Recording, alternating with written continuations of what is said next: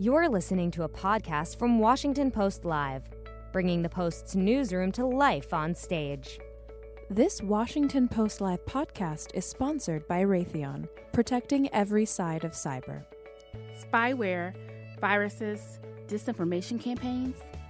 Those are just a few of the threats posed by malicious state actors, rogue hackers, and others. Our efforts to protect critical data and improve the country's cyber capabilities proceeding at a fast enough clip? On Wednesday, October 2nd, the Washington Post gathered technologists, government officials, security experts, and other leaders in cybersecurity to discuss these rapidly evolving issues. In this segment, Google's head of counterespionage, Shane Huntley, joins fellow security experts to discuss cybersecurity threats that impact individual users and new methods for fending off adversaries. Let's listen. Hello again. My name is Joe Marks. As you probably remember, I write the Cybersecurity 202 newsletter. And I am here with a great private sector panel. We have Google's head of counterespionage, Shane Huntley, director of cybersecurity at the Electronic Frontier Foundation, Eva Galperin, and senior researcher at Citizen Lab, John Scott Railton.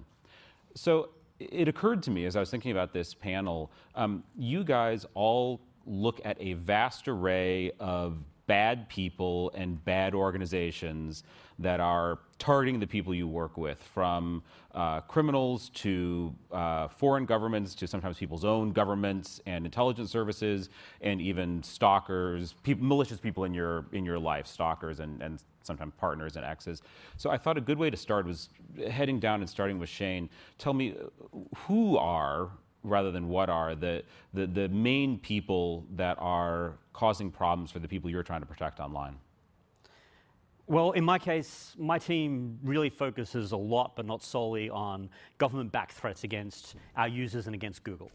And really what we're seeing these days is that pretty much every government, or most governments, are really engaged in this activity for espionage, for destructive reasons, for disinformation, and it's just growing over time. So internally we have this big map where we color in all the different countries where we actually see a country that we believe is activity we've seen it from. And year over year, there is less and less countries that are white and more countries that are red. And really, you have to be a very small number of countries now are left white on my map. So it really is everyone. It's growing. And I think the sophistication is also growing between the gap is closing between the high end and what was the kind of low end sophistication, that gap is growing. This has become more accessible. So we're seeing more and more players from the Middle East, around the world, able to either build this capability, buy this capability. So day in, day out, we're seeing these users targeted. Are you still seeing, Russia, China, Iran, North Korea as the biggest threats, or is it really democratizing, to use a very strange word there? It's always hard to say who's the biggest threat. It really depends who you are, right? So for those four are definitely four of the biggest players in this space. But as I said, it's a lot more broad. If you're somewhere in the Middle East, you might be targeted by your own government specifically. And we equally warn all these users that we have this warning that we put out every month saying, we believe you're the target of government-backed attack. And to give you an idea of the scale, we warned 36,000 users last year that we believed that they were some form of phishing or malware attack that we saw going to them. That's not compromise, that just means they were targeted. So that's sort of the sphere of what we're looking at in my team. And Eva, from your vantage point, working on digital rights and civil liberties, what are the groups you're most concerned about? Well, I started out my work really focused on activists, mostly activists outside of the United States, often in North Africa and the Middle East. And over the last decade or so, my work has expanded to get broader and broader and broader. So first we started seeing international activists being targeted. Then we started seeing journalists being targeted, human rights lawyers, scientists. Then in 2016, we experienced a tremendous spike in sort of domestic activists suddenly very interested in their privacy and security. And we've really Can you expand on that a little bit? Who are the domestic activists? We've actually seen a lot of sort of pro of pro-choice organizations that are really concerned about their safety, a lot of civil liberties organizations, a lot of immigrant protection organizations are really concerned, and just immigrants in general, especially including legal immigrants in the United States are very concerned about their digital privacy and security. And I have, in some ways, an even bigger problem than Shane, in that Shane only needs to secure people's Google accounts. Only Google? Just Google. And all their Android devices, when they are on the website. Yeah. Not every user on the world, but then, it's an easy job, Eva. Things are getting contentious already. This is why you make the big bucks. The problem that I have is that people come to me and they don't just need to secure the Google environment, but also everything else about their lives and all of their other accounts and things which are not owned by Google, which gets somehow even more stressful, and I have fewer resources with which to do it. And then finally, in the sort of ultimate expansion of my work, I started looking at the victims of domestic abuse. So it turns out that most people who are being spied on in their lives are not being spied on by governments or law enforcement. They are being spied on by stalkers, or by exes, or by people with whom they are currently in an abusive relationship. And one of our biggest problems with sort of building a threat model for that is that companies often assume when they're locking down devices that if you have the username and the password and access to somebody's phone, that you have legitimate access to the person's account. And abuse often involves access to all of these things at once. So now we need to completely rethink our threat models, just in case we did not have enough to worry about. Just to stick on that for a second before we get to John, you made a big address about this at the Kaspersky conference a couple of months ago. Companies including Symantec and McAfee said they're going to start taking this seriously, they're going to start alerting people. Are companies getting better about this, and is it complicated? Because presumably there are some situations where apps like this have legitimate purposes. Well, to begin with, I wouldn't want Symantec and McAfee to get credit that they don't deserve. Neither of them made a statement. The companies that did make statements were Kaspersky, Lookout, and Malwarebytes. Mm-hmm. So currently we have sort of 3 companies on board. And right now, since we're just now kicking off both Domestic Violence Awareness Month and Cybersecurity Awareness Month, and Halloween, mm-hmm. So just all the spooky things at once. We are really working on getting the anti-virus industry all on the same page to take these threats a lot more seriously. Are there legitimate uses for this stuff? It depends on what you mean as a legitimate use and whether or not you're just talking about, is it strictly legal?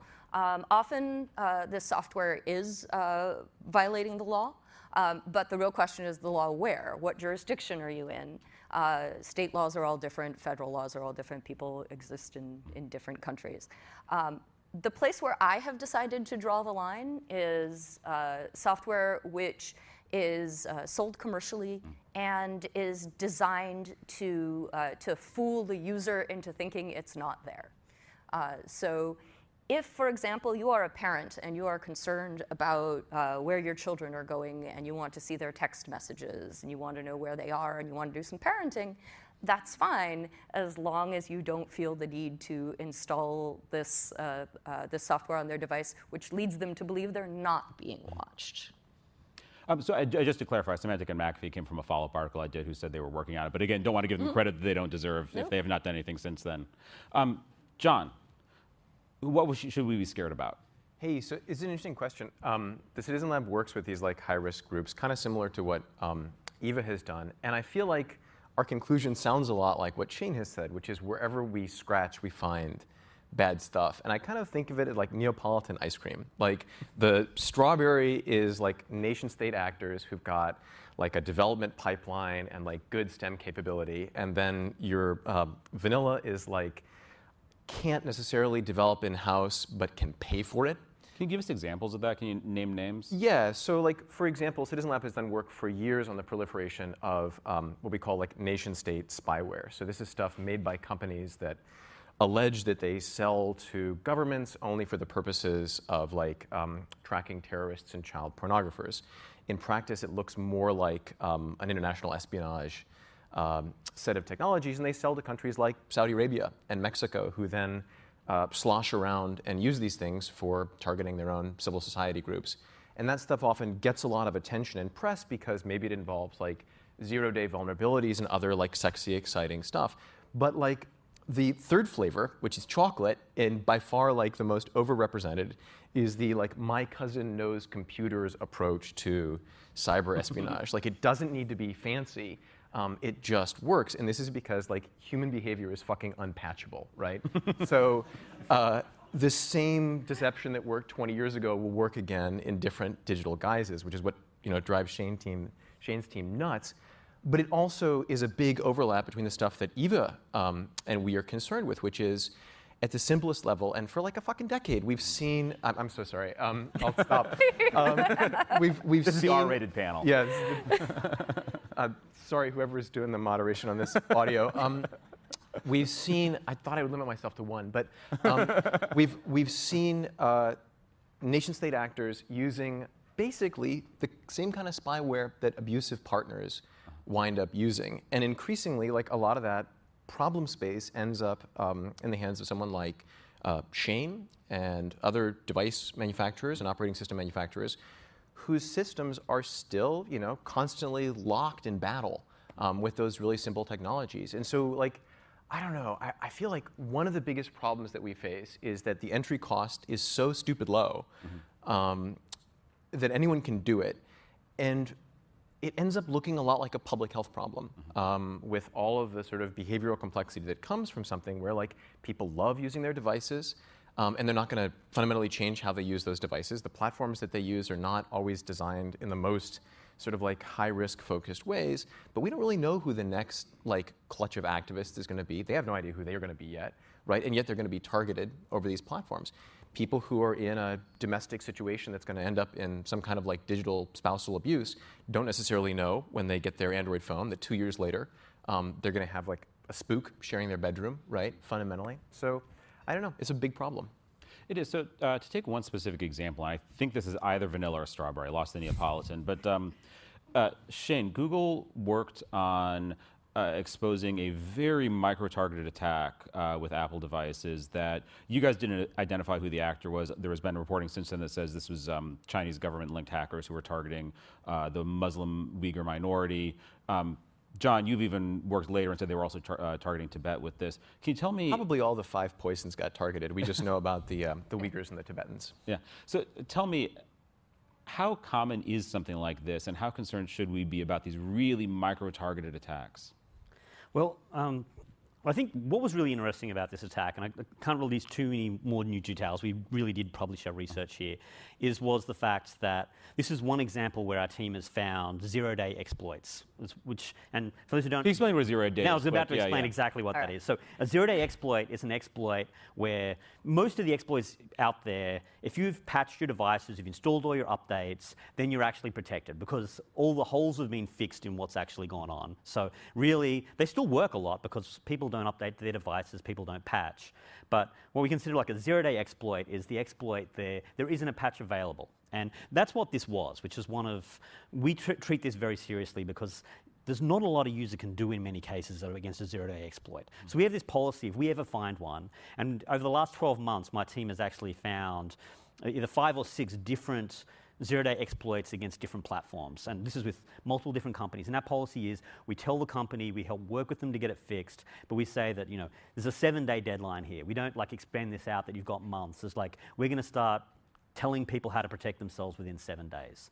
And the Apple case was one of these, and that's why this was such a sort of kind of attack. But again, this is the rarity, right? So it's actually somewhat the exceptional circumstance where we actually do see these zero-day exploits being used, and that's why we treat it so seriously. And I think we're having a really good effect of making it a lot harder to use these exploits. And yeah, that's really the background of what that was. And then, Project Zero did the complete analysis of the exploit, trying to understand the details of it. Because we really believe that learning more about these techniques, working out how to fix them, working out how to make sure these sort of bugs don't happen in the future is how we actually secure the entire sort of ecosystem in the world, because this is, a very micro-targeted threat, and this is not how the biggest threat you're going to face. Like, you're going to generally be hacked because somebody's going to trick you for your password, or somebody's going to trick you into installing something. But this really serious threat is one that we do have to take very seriously and something we're fighting. John? Yeah, so I think part of what's interesting about this case that just happened is, and part of why it's such fun drama, is how much trouble companies have with the public communication and narrative aspect of these cases, right? So Google didn't attribute, got a lot of flack for it. Later things did some form of attribution. And I feel like it's kind of an interesting space because we're putting a lot of emphasis on companies basically stopping nation states doing nation statey surveillance stuff. But those companies have like lots of different incentives, lots of different public relations incentives, different markets. And I feel like there's a bigger problem, which is the pipeline that public and policymakers have for getting like meaningful, timely information about the full scope of the threats that they or other groups face is fundamentally constricted by the different incentives of the different players. So, for example, Shane said, what was the number for nation-state warnings that you guys did? 36,000 last year. 36,000, which is great, right? Holy smoke, that's a meaningful number. But it's also still challenging. Like, for example, if I was to ask Shane, 36,000, how many from each country? Right? Like, how many from each threat actor? Google is limited in what they can say, and completely reasonably. But at the same time, researchers and others, we need to know that. We need to know who are the states that are the worst actors. We need to know how they're doing it. Users don't even know, right, when they get those warnings. So I think, yeah, we're in kind of a weird place. In some sense, like, the other going dark problem is like information, including attribution, about threat actors and what they're really doing and where they're doing it. Go ahead. Okay, I'm going to be mean. I promise not to swear, though. Nation-state targeting warnings don't work. And this has actually been one of my bitter disappointments from the last few years. I spent many years going around talking about the threat of nation-state actors and nation-state spying, and one of the things that I did was I called on companies to give users these warnings so that they know to up their game. And then it turned out that often these warnings were too vague, that they did not give the users enough information, that they just scared the pants off of the users and they didn't know what to do next. Or sometimes they would often on occasion, they would go in exactly the opposite direction, where they would not believe the warning and believe that this is just a thing that Google does every once in a while to keep them on their toes. So I think that now is a good time for platforms to rethink the nation-state warning and think about what kind of information you can give to users that they will actually act on and that will help to protect them in the future, instead of just scaring their pants off or getting to the point where you can no longer scare their pants off and they have no pants. I would say, it's a slight defense as the person who initially rolled out these warnings, way back in the day. Yeah, this is the big challenge. Like, how much can we communicate without revealing how we're detecting things, because that causes, if we give up our detections, then we can't protect future users. And how to actually give changes cause the user to make change. We have got feedback. Some users definitely do secure things. I think we have come a long way in the last 8 years, that I've been doing this, that, when I started this, nobody believed in nation-state threats. Now, we're having these sort of conversations where everybody takes it as a given. If anything, it's people becoming blasé to the whole threat. But when I talk to election campaigns, when I talk to activists, people do care and believe about that there are nation-state threats out there. I do think giving a warning sometimes is a wake-up call to people, and we have seen some users, this is the mechanism of I didn't think about it, now I'm actually going to take some actions. We've measured that.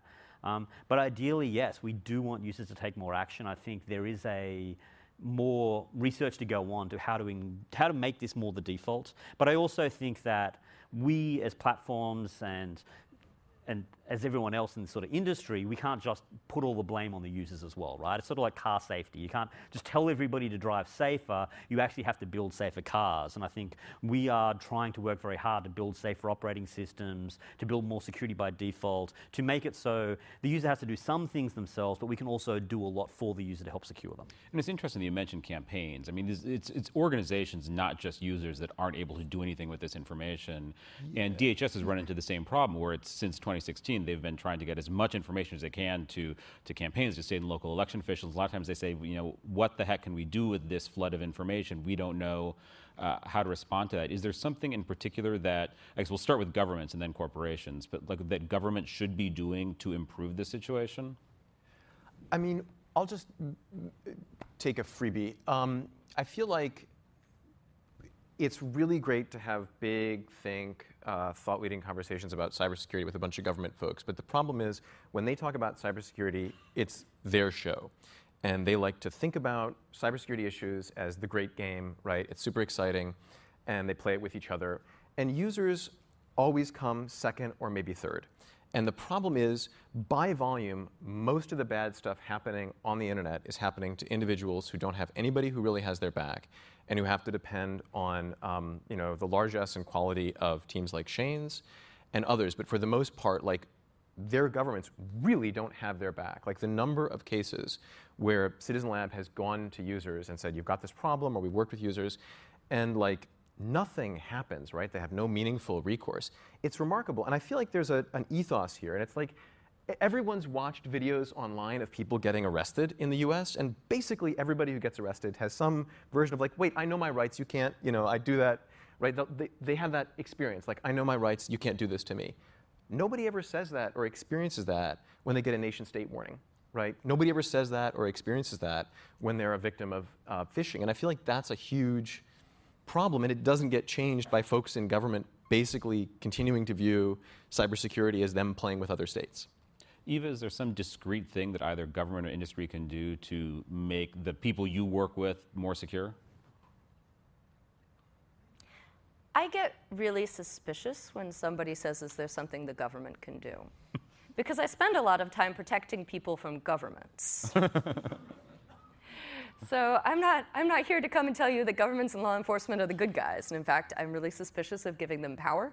And I'm very suspicious of any remedy that involves asking the government or law enforcement to somehow be better and rescue us from ourselves.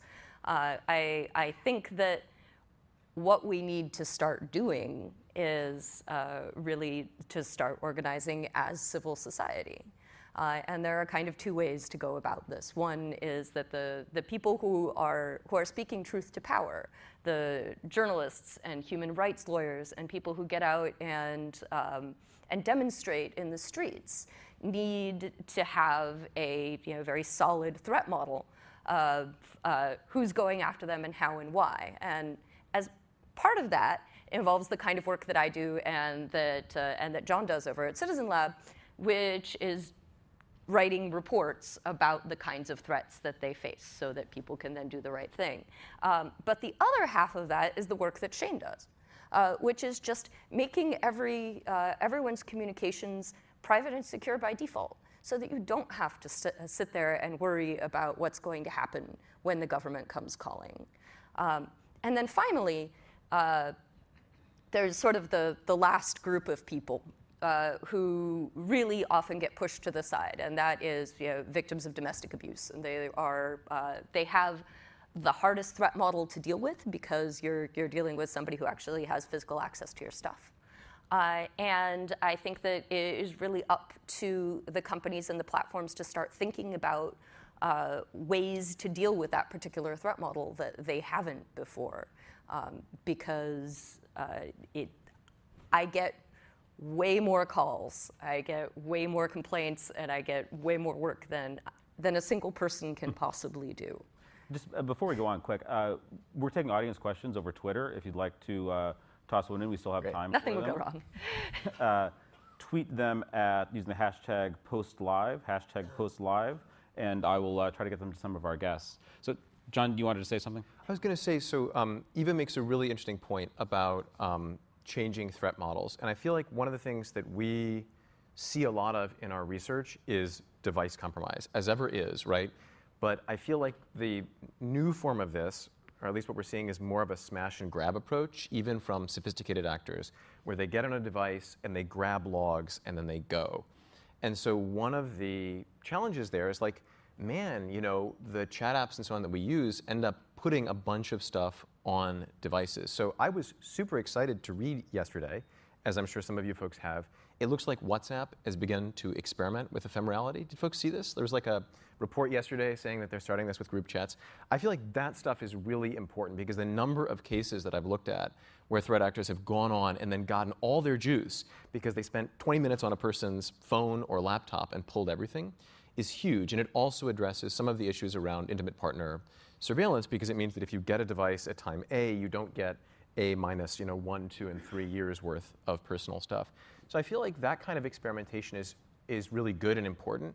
But I also feel like, and I worry that there's a national security narrative right now around the importance of access to secure and encrypted communications being pulled by frankly a scary narrative around dark players who use bad things for pornography and terrorism. And that's sort of rebounded since 2014. Really and there's a Justice Department conference on it on Friday, where both the FBI director and Attorney General are going to speak.